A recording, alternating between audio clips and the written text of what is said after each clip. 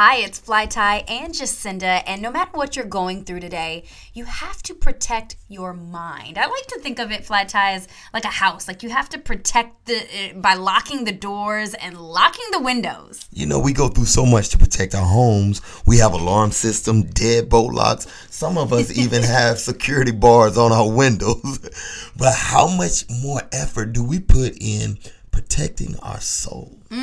That's good. See, because the devil lurks around. He's outside looking for a way to get in and start and whisper horrible things that we eventually will start to believe. So what's the best way to block out those distractions? I figured it out.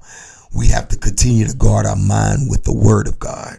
We have to guard our hearts by staying in prayer and constant devotion.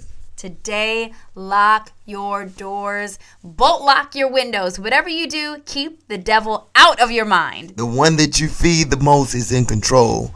So feed your spirit. Let your spirit take control of your flesh.